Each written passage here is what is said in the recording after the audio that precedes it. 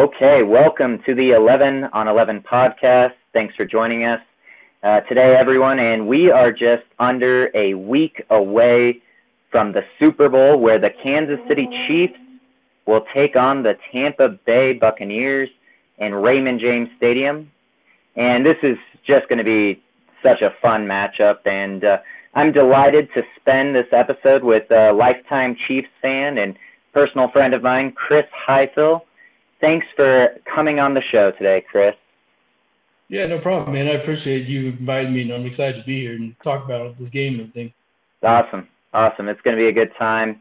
It's going to be great to get, perspective of a Chiefs fan, and then obviously it's no mystery to anyone who I support in this, so we'll see how it turns out. But before, we get into breaking things down for the Super Bowl here, just tell me a little bit, what has your experience been as a Chiefs fan since, obviously Andy Reid was there for a while, but really the beautiful meshing of Andy Reid and Patrick Mahomes, and how much have things changed for you with this experience compared to obviously when you first started being a fan? I know there were a couple of rough years, so why don't you tell me a little bit about that? Yeah, so I mean, I think it's kind of a well-known thing about the Chiefs and their history as far as, just playoff miscues and mishaps and things that have happened throughout the years and everything. And, how it seems like just within like maybe the past, even before Pat Mahomes kind of started, like Alex Smith years and like that too with Andy Reid were obviously pretty good years and everything. And so the fortunes have certainly changed fairly quickly in the sense of just being back-to-back Super Bowls for the Chiefs compared to what has been the case for, basically the past 50 years. I think it's like when they won the last one before last year. So Right. It's been quite a trip, Yeah. Oh, absolutely. So, I mean, you mentioned it, back-to-back Super Bowls, and I believe I saw, they had made at least the conference games 3 years in a row and then back-to-back Super Bowls. So you must be feeling pretty confident going into this game, right? Yeah, the nerves are pretty much kind of subsided now. It feels now that they've kind of got it. They've made obviously the conference championship. They've won the conference championship now at least once within the past recent years, and now also won the Super Bowl. Kind of getting over those humps and kind of having that playoff success finally kind of come. Now the nerves have kind of subsided, as opposed to like, every time the playoffs started with Chiefs fans, it was always kind of like we were all bracing and waiting for that moment whenever things would just go wrong for them. And, now that things have the fortunes have kind of changed, now it's like, we do feel a little bit more confident kind of going into things and everything like that. You're kind of having that, I guess, experience now. So.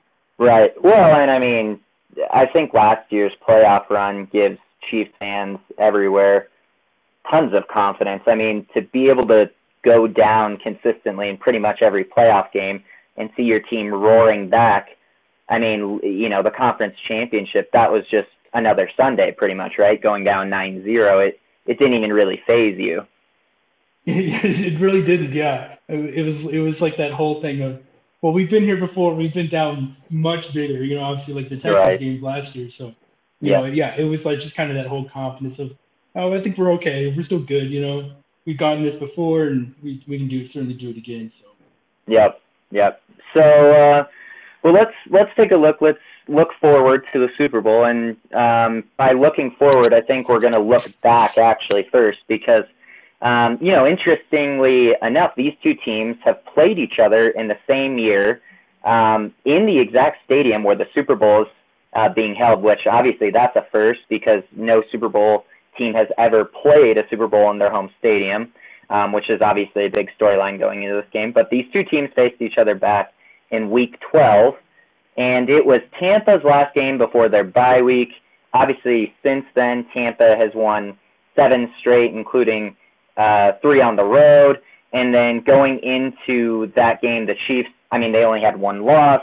They were still rolling. I would say they're still rolling at or even at a better pace than what they were back then. A couple other things I thought were interesting. Brady has, had a 2-1 record.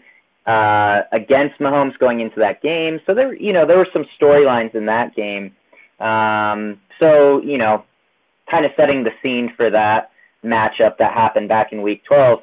What takeaways do you look at for that, Chris, from that game that you do think will be applicable in this game, bearing in mind when the Super Bowl is played, I believe it'll be 10 weeks from the time those two teams played each other. So obviously a lot can change in 10 weeks, but what are you going to take away from that previous matchup? I think first and foremost, the thing that stands out the most is that first quarter that Tyreek Hill had.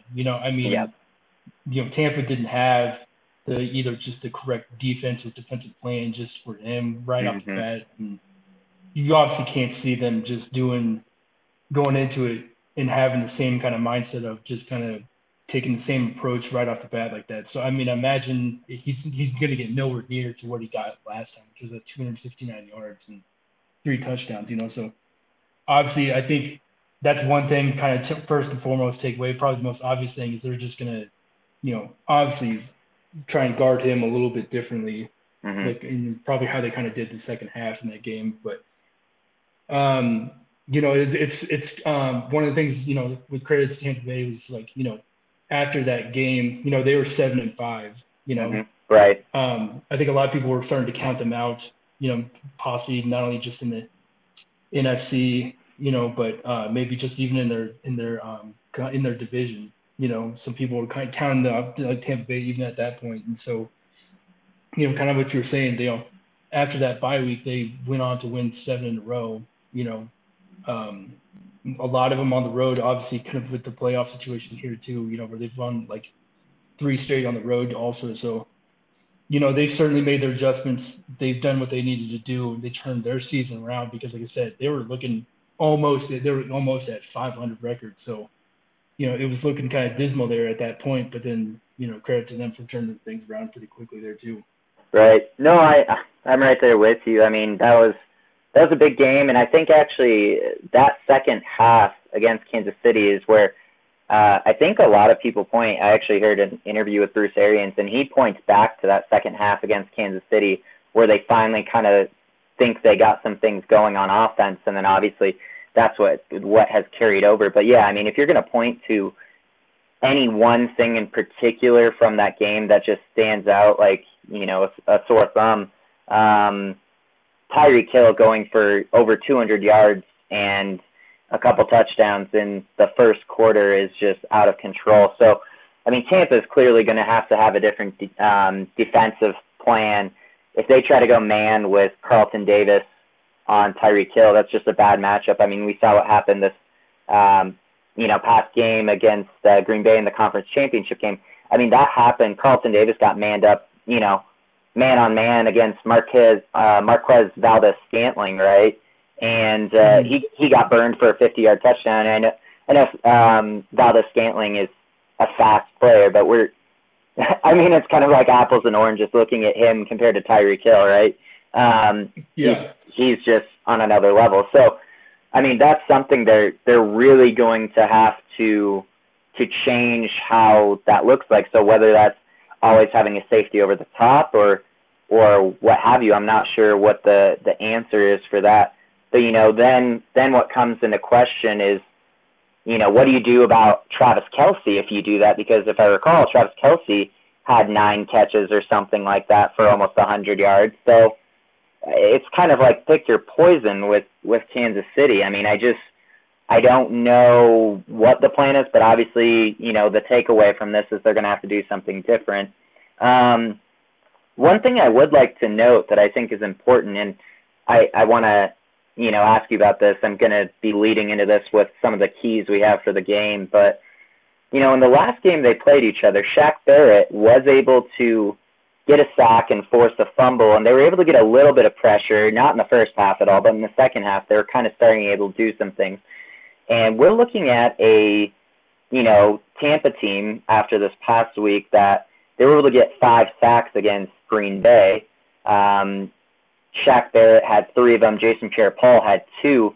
And Eric Fisher, the tackle for Kansas City, unfortunately tears his Achilles in the conference championship game against Buffalo, so that's a huge loss. So what do you make of all that going into this game? Do you think that's going to end up being a factor, or what are your thoughts on that coming from, the previous matchup, and could that end up being a role in this one? Yeah, I did. So I did kind of have some notes on that. Just with the offensive line issues in general with the Chiefs. I mean, it's just like, there's just a whole list of things that have just occurred specifically on the offensive line that have just been either like really unfortunate or just kind of just situational things with the whole pandemic and about that too, because, we've had one starter who's a guard who opted out before the season, another guy that they drafted who may have been in the mix at tackle, he opted out as well. Mm-hmm. We had another guard that they had signed at the beginning of the season who basically tore his tendons in both of his knees. So this was like Kelechi Osemele. He was like in week 5 against Vegas. Mitchell Schwartz, who was our starting, right tackle, he has a back injury, and they're just saying he's not going to play even like in the Super Bowl. And there's even kind of talks about maybe him possibly retiring, but that's just kind of what's kind of in the woodworks there and like that too. It's nothing like official or anything like that too, but there's been talks about maybe he'll look to do that. But yeah, and then Eric Fisher, obviously, Achilles injury last week versus Buffalo. Yep. So yeah, you're looking at basically a patchwork offensive line, and it's not just been like recent, it's kind of been throughout most of the year too. Like I said, there's been a lot of guys that have even opted out or gotten injured and just haven't played for the rest of the year and everything. So, that is a concern, especially when you look at like that stout defensive line that they got. And it's kind of funny. It's almost, you would almost kind of put that defensive line on similar levels as like what the Chiefs played against last year with 49ers. Yeah.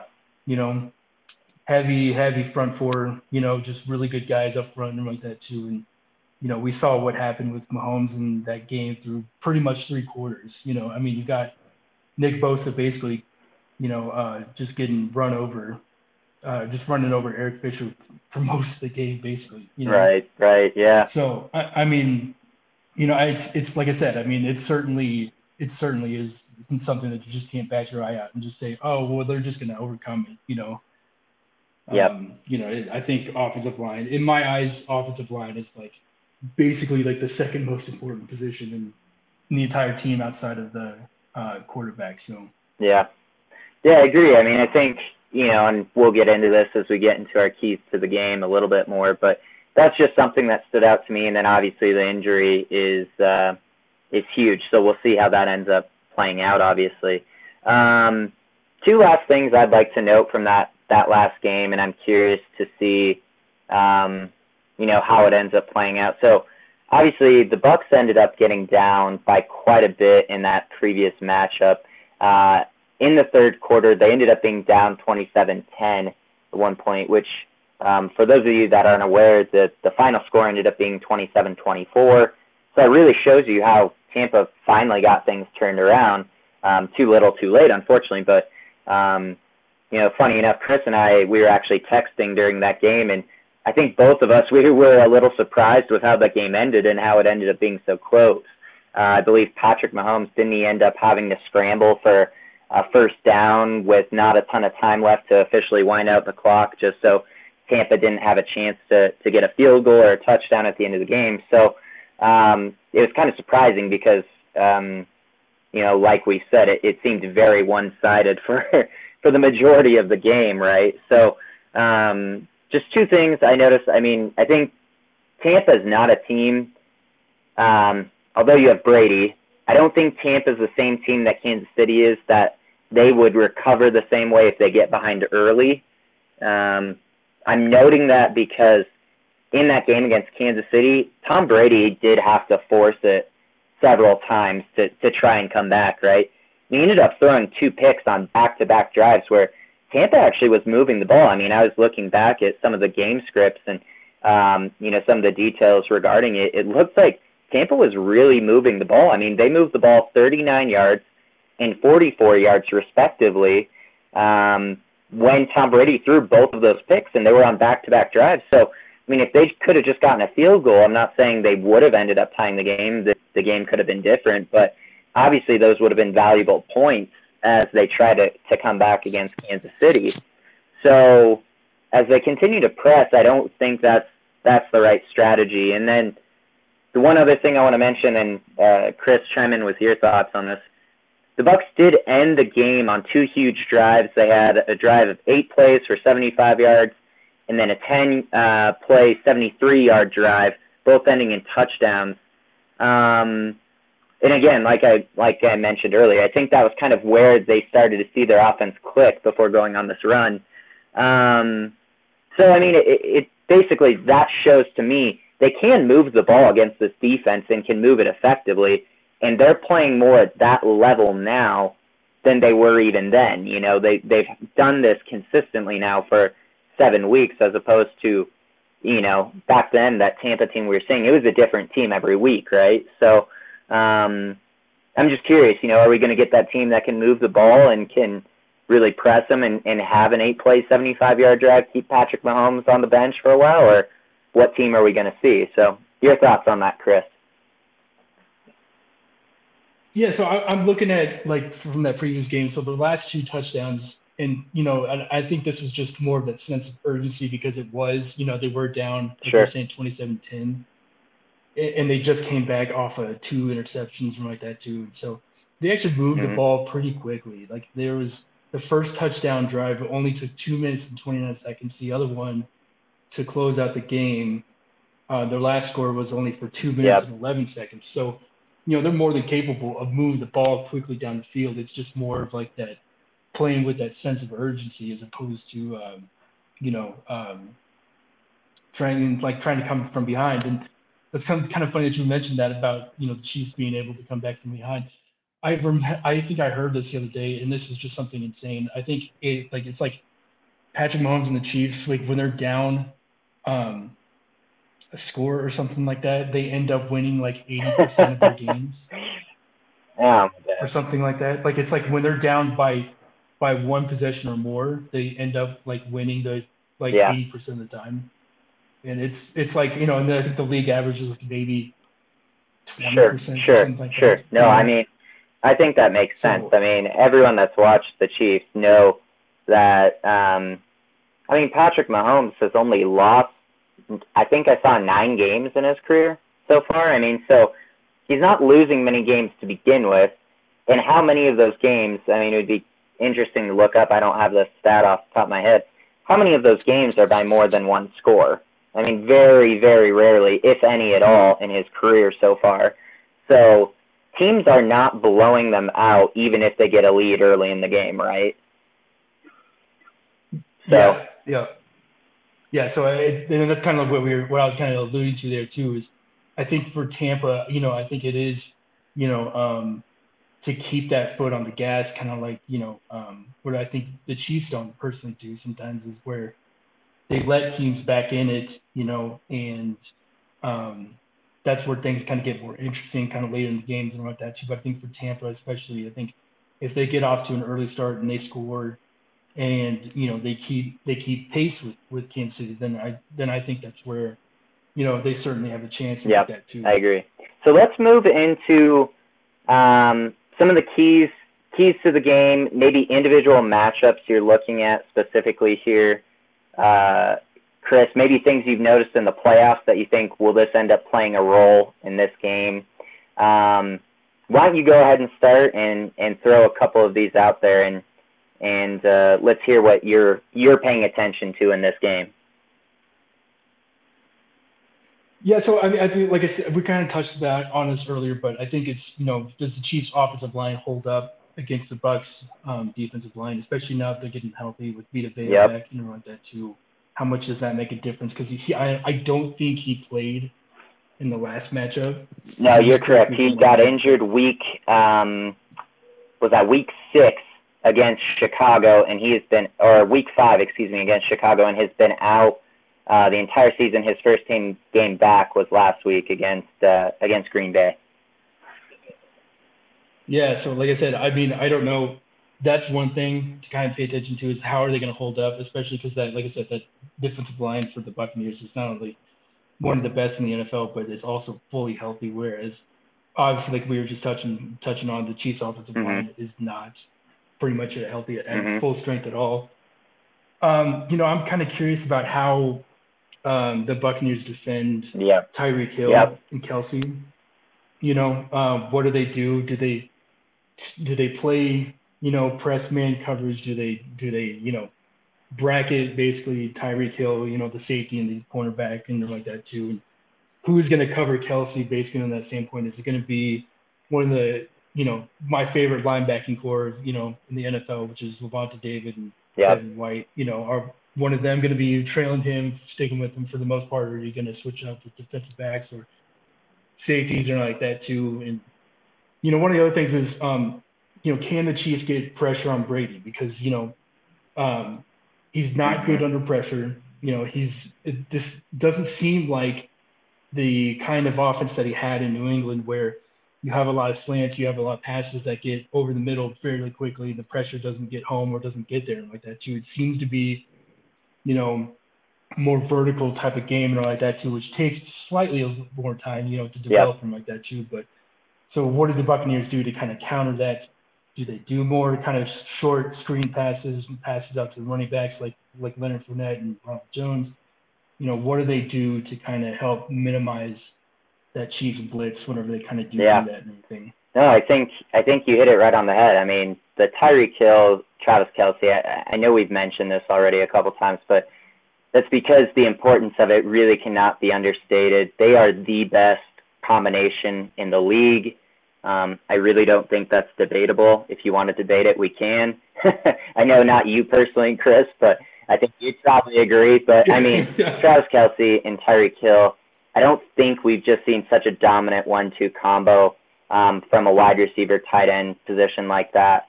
Plus, they just complement each other so well. Tyreek obviously being able to take defenders deep, drag them with him as he hits deep posts, things like that. Obviously opening up the middle for Travis Kelsey. But they can both catch screens. They can both catch balls over the middle, can both pretty much run any route. I know a lot of people don't think Tyreek Hill is a fully polished receiver. I think this season has really had to dispel a lot of doubts about that because he was fully acting like a number one receiver this year. Yeah, I think it's going to be interesting. I think they have to have a safety over the top helping any of our corners. We do have a couple with speed. Specifically, I'm thinking Jamel Dean. He did run a 4.33 40 at the Combine. I know that's still not enough for Tyreek Hill, but at least he could stay within a step of him. And then maybe you have someone over the top. The issue is Jamel Dean's our third cover corner, so he's not going to be nearly as good at maybe, playing some of the other routes that Tyreek runs.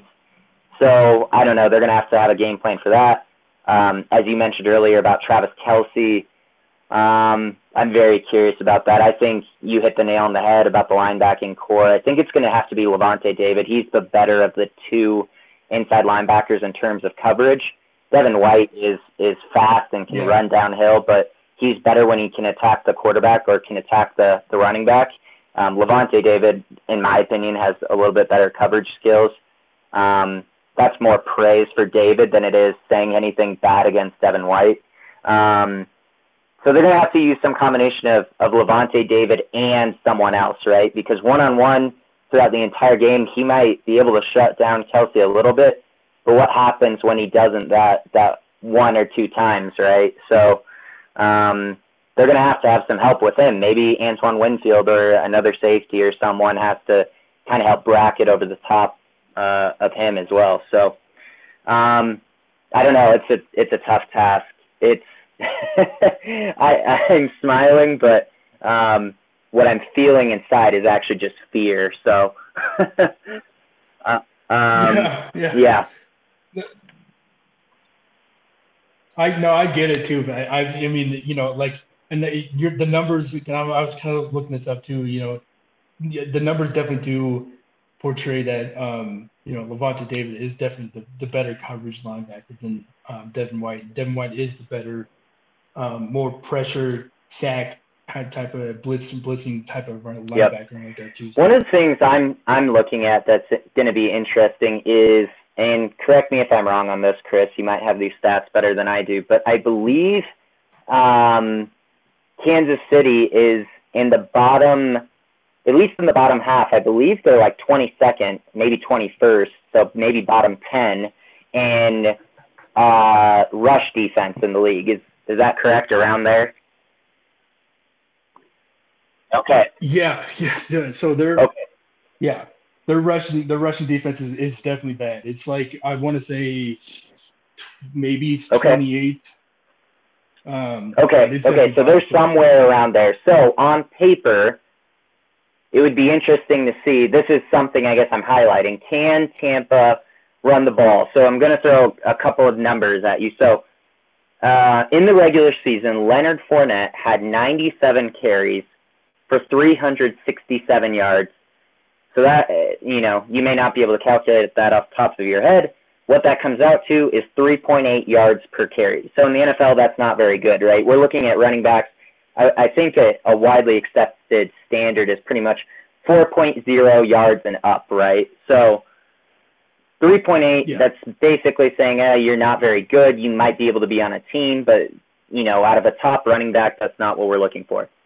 So in the postseason, however, Fournette has 48 carries for 211 yards. That turns out to be a 4.4 yard per carry average. Now, on the surface, people may be looking like, okay, that's about half a yard.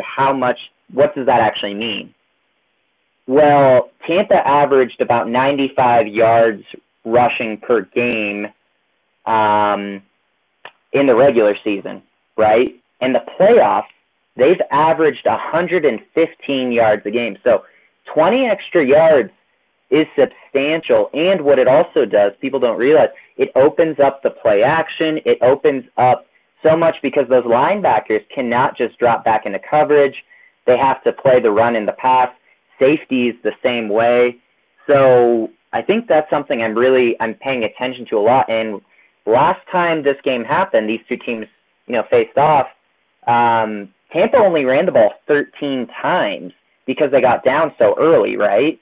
So I would expect to see them run the ball a lot more than that. I actually wouldn't be surprised if they have close to that by the end of the first half in an attempt to not only keep time of possession, but also bring balance to the offense and not allow Kansas City to just dictate the play. If they can run the ball downhill with Leonard Fournette and then obviously have some Ronald Jones in there as well, that could be something that's really interesting. And then the other point that I want to point out just from the playoffs here is over the last two games, so that would be Green Bay as well as New Orleans, right? Tampa has forced 6 turnovers by their opponents. And not only have they gotten the ball in their possession, it's one thing to force a turnover. yep. It's another thing to convert off those turnovers. Tampa has scored 35 points off of those 6 turnovers. And I mean, I think most people would say that, that was the difference in the game. If you watched, it sounds about right. Looking at Green Bay and New Orleans, being able to take those turnovers, turn them into points. Obviously, Tampa pulled away in the fourth quarter by being able to get those turnovers and turn them into points. And then Green Bay was obviously earlier in the game at the end of the half and then to start the second half. Those were pivotal times. So, I mean, that's something that's going to be a huge key in this game. And, I think it's a little cliche for us to say, Chris, but whoever wins the turnover battle, that could be a big point. And, from your side, obviously, Patrick Mahomes never turns the ball over. So, case closed. You're going to win, right? Yeah, right. Well, I mean, I think that kind of intermingles with, with what we were talking about with the offensive line. Is that going to hold up? Because, one of the things we watched and we saw with the last matchup was, Shaq Barrett getting off the edge, and I think he actually beat Eric Fisher, and so obviously it's going to be different this time. But, beat him off the edge, got the strip sack, and that's a turnover right there. And so how many of those are going to happen? How many opportunities like that, from that particular standpoint of, getting the ball out of his hands, maybe getting it out of his hands earlier than he wants to force an interception or something like that. That's something that, it can't be overstated or overlooked, because, like I said, I mean, we have the patchwork offensive line, so we don't know what kind of issues that's going to cause, if it's going to cause anything, kind of reiterate back to what we saw with the 49ers in the Super Bowl last year. They forced a couple of turnovers out of Mahomes, not only because of coverage, but because with just that front four, and so they sent a whole bunch of guys in the back, and were able to, get interceptions off. Yeah, no, I agree. I mean, I think obviously we saw last year, like you mentioned, San Fran was really able to dictate the play for almost 3.5 quarters of that game because of their defensive line play. So, I mean, obviously you would have to imagine Tampa is looking at that film to an extent. I mean, obviously it's a new team, but, there have been so few teams that have really been able to make Patrick Mahomes look uncomfortable, if you can even call it that, maybe slightly rattled for at least a period of the game. You have to take what little film there is on it and try to figure out how to apply it, right? Yeah. So, I mean, you have 2 weeks before the game. It would be worth at least turning on and maybe seeing what notes you're taking, So obviously, that's something that's going to be huge. I want to flip it to the other side of the field and actually looking at Tampa's offensive line against the Chiefs' defensive line. And you mentioned it earlier, Brady doesn't do well with pressure. He's not a mobile quarterback. He's not like Mahomes. He can't break containment and throw a sidearm pass 80 yards down the field. He's also 43, so that'd be pretty impressive if he could. But, either way, I mean, we're looking at, I think, a really big matchup we need to highlight is Chris Jones against Ryan Jensen, Ali Marpet, and potentially Aaron Stinney, whether if he lines up directly over the center or obviously one of the two guards. That's a huge matchup. I mean, Chris Jones last year, I mean, and I know he's been productive all year, but last year he was so productive and such a force in the playoffs. I don't think there's any denying that he could end up having a huge say in this game if he plays like, everyone knows he can. I mean, outside of Aaron Donald, I don't know if there's a defensive tackle that I'd rather have on my team right now. So that's a matchup I'm really looking at, and I'm curious to see how he may be able to influence the game, obviously in the running game, but further in, his ability to press the pocket and collapse it, because if that's the case, the Bucs are really going to struggle. I think I'm looking back at, Washington. That was the big narrative in that game, right? Oh, look at all these players on Washington. They're all first-round picks. They can really get after the quarterback. That's Tom Brady's nightmare. It's, like the Patriots against the Giants in those Super Bowls all over again. Bucs might end up getting bounced in the wild card. Obviously, the offensive line stepped up, and they had a fantastic game, one of the best games of the season, honestly, from preventing Chase Young and others from getting to Brady. But, what do you think about that matchup, Chris? Do you think Chris Jones is going to have a say in this game? I mean, I think it would be pretty apparent that he's going to have some impact by either having a big game, or if he doesn't, that's probably going to be a big indicator that Tampa is going to do fairly well in this game.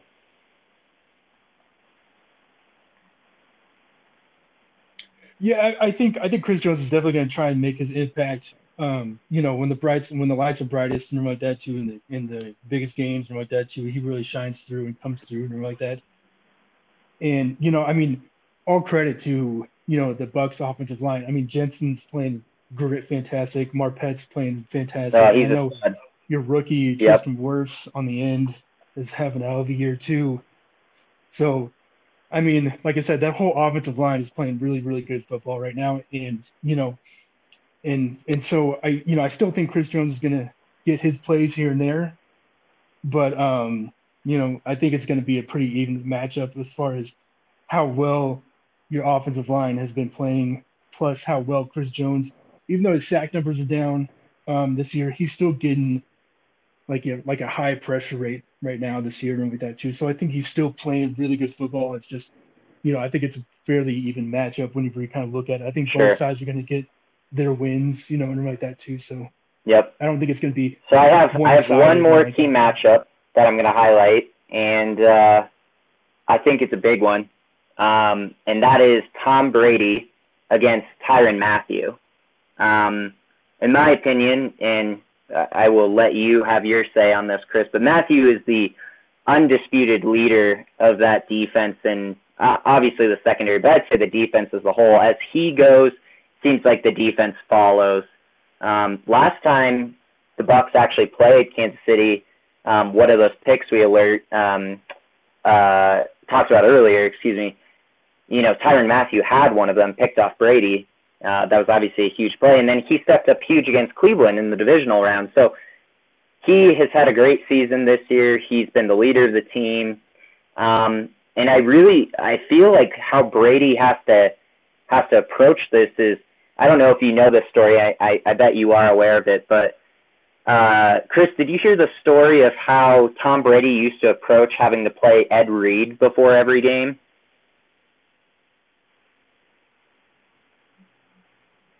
I'm slightly familiar with it. I know those two Yes, going up yes. against each other So being AFC what he opponents. did, so obviously the quarterbacks always have the wristband with their plays, maybe a couple notes on there that they can look at during the game, right?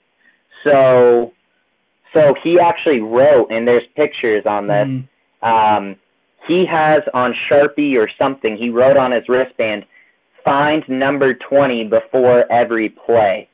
Because that's how much of a big play and big threat type guy Ed Reed was, right? And Ed Reed, obviously, in the Hall of Fame, in my opinion, the best ball-hawking safety in NFL history. And I would say Tyrann Mathieu is not Ed Reed, but he's not as far off as a lot of people would think. And maybe that's a bold statement, but I think we're going to look back at Tyrann Mathieu's career, seeing how he makes big plays, how he is a ball-hawking type player, how he's always around the ball. And I think people are going to look back at his career and be like, wow, he made a lot of huge plays in clutch situations. So I think that's almost the approach Brady needs to take into this game, because Mathieu, he's just always around the ball. I mean, he's always around the ball. Ever since his time at LSU, he's been known for that. That's how you get the nickname Honey Badger, apparently. And it's going to be really interesting to see how that chess match could play, because I think they're both very cerebral players. And, Tom's ability to potentially audible or change the play when he sees Tyrann Mathieu lining up in certain situations could also be a factor. I mean, that could audible the Bucs into the right situation, and it could end up being a big play. Or maybe Tyrann Mathieu, after watching a lot of film, shows something, and then it's actually a different coverage, and they bait Brady into something. So, your thoughts on that, Mr. Heifel? Yeah, so I would totally agree that he's been the biggest difference maker for this defense. When 2 years ago, AFC Championship game, we all knew how bad that Chiefs defense was. They have fired their they fired their defensive coordinator, got a new one, Steve Spagnuolo, like that too. And while Spags has been, really good for the defense, he's really made some good changes, really turned things around. I would personally say that the biggest difference and the biggest difference maker has been Tyrann Mathieu. And I think it's because he not only brings that leadership, but the guy is smart. I mean, he makes plays and he sees things developing. And I've always heard that he's very much a film study type of guy, always watching things, always studying plays. Like I said, the guy is just all over the field, run plays, pass plays, everything. He's all over the place. He's everywhere for this team. And like I said, I think he's been the biggest free agent signing, recently. I know we've signed some big names and kept some big name guys and like that too. But I'd say for him, he's been the biggest difference. I'd echo that sentiment. honestly, he's a guy that I wanted Tampa to go after when he was available from Arizona. I thought Tampa should have had a run at him, but obviously he's playing at an all-pro level and is in the Super Bowl for the second straight year, so he's doing something right. So anyway, I think we've talked enough about individual matchups, looking at the previous game. Let's get to predictions. Chris, how do you see this one shaking out? Give me your prediction. Who will win Super Bowl 55?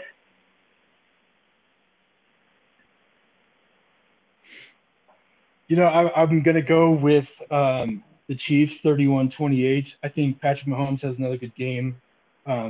Has some kind of special play or some kind of special moment or something like that, like we've kind of consistently seen in the playoffs and something like that too. And so I think, he just keeps that going, makes a special play, gets the team in a winning position like that too. I think they kind of get out to a lead and then just kind of retain that lead. And like I said, a 31-28 All right, is what 31-28. That is what Chris Heifel predicts for this one.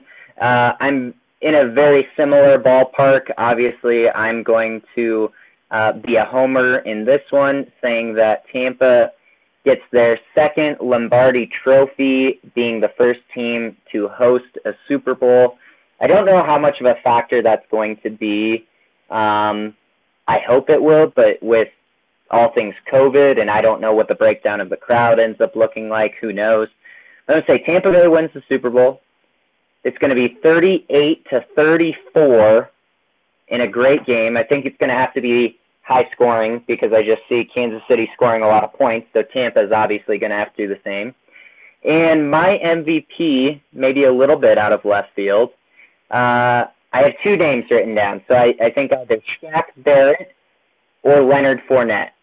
Shaq Barrett because, maybe it's going to be a big sack on a third down, maybe even a fourth down, to prevent Kansas City from keeping a drive alive. Or maybe it's that fumble we were talking about. Could it be another forced fumble that helps Tampa, get an early score or maybe a late score, whatever it ends up being. The other name, Leonard Fournette, I think he has to have some sort of big role if Tampa's going to possess the ball and have balance in this game. So we'll see how it all turns out. Chris, thank you so much for joining me. You are the first guest of the 11 on 11 podcast. So you're making history right here, sir. Well, I appreciate it. And all you're talking about the MVP. You, sir, are the real MVP for putting all this together and have me on here and like that too. So no matter what happens, I appreciate it. And good luck to you and your team. Well, I appreciate it. Thanks for your time. It's been very enjoyable talking with you, sir, about the whole breakdown of this game. And I'm sure there will be a wry text or two, depending on who wins this football game. So we will definitely follow up on that. But this wraps up and concludes this episode of the 11 on 11 podcast. And for all you listeners, thank you so much for tuning in. We have an incredible game in store with Super Bowl 55. It's going to be exciting. So if you liked what you heard here today, as always, please follow us on Twitter and Instagram. The handle is at 11 on 11 podcast. Take care, and we will see you next week with the post-Super Bowl breakdown.